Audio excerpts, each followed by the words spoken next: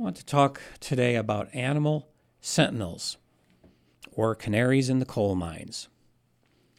Coal mine workers who worked hundreds of feet underground in dark, cramped tunnels of rock brought caged canaries down with them. If the canary suddenly died, the coal miners would hightail it back to the surface because it meant toxic gas was in the mines. The canaries were a lot more sensitive to toxic gases than humans, so it took less to affect them, thus giving miners an early alarm bell and time to evacuate. The canary was used as an animal sentinel, an early alarm to protect humans. Other species have been and are now being used as early alarm sentinels. Pets can act as sentinels for human disease because they are less mobile than people, constantly explore their environment by smell and licking, and can be more sensitive, especially small pets, to a dose of toxin or infectious agent, and their latency between exposure and clinical signs is shorter.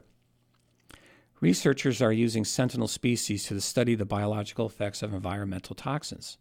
Marine mammals is another group that are excellent sentinels for ocean health. For example, dolphins are excellent sentinels because they have long lifespans, live in coastal areas for long periods of time, have unique fat stores that can serve as depots to toxins relevant to people, and they are at the top of the food chain, like us.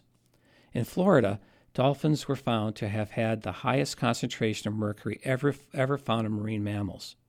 Researchers then looked at fishermen in the same area as the dolphins and found that they too had high concentrations of mercury, a clear public health concern, especially for pregnant women. Let's get back to our pets. On land, researchers looked at how fracking may be impacting human and animal health. Scientists hypothesize animals may have increased exposure to polluted water and air due to fracking and were more susceptible than humans to contamination. The health effect of dogs living within 1 kilometer of gas wells was investigated. There was a significant increase of skin conditions in dogs living close to gas wells. Next, people living within 1 kilometer of gas wells was looked at and found an increase of skin conditions as well as respiratory diseases, even after allowing for confounding variables like age, smoking, and occupation. Dr. Peter Rabinowitz, MD, has created what he calls the Canary Database. This online resource provides data on animals as sentinels for environmental health problems and toxic and infectious hazards. The database has peer-reviewed studies that include work on wildlife, companion animals, and livestock, in which the exposure or health effect of a substance may have a relevant effect on human health.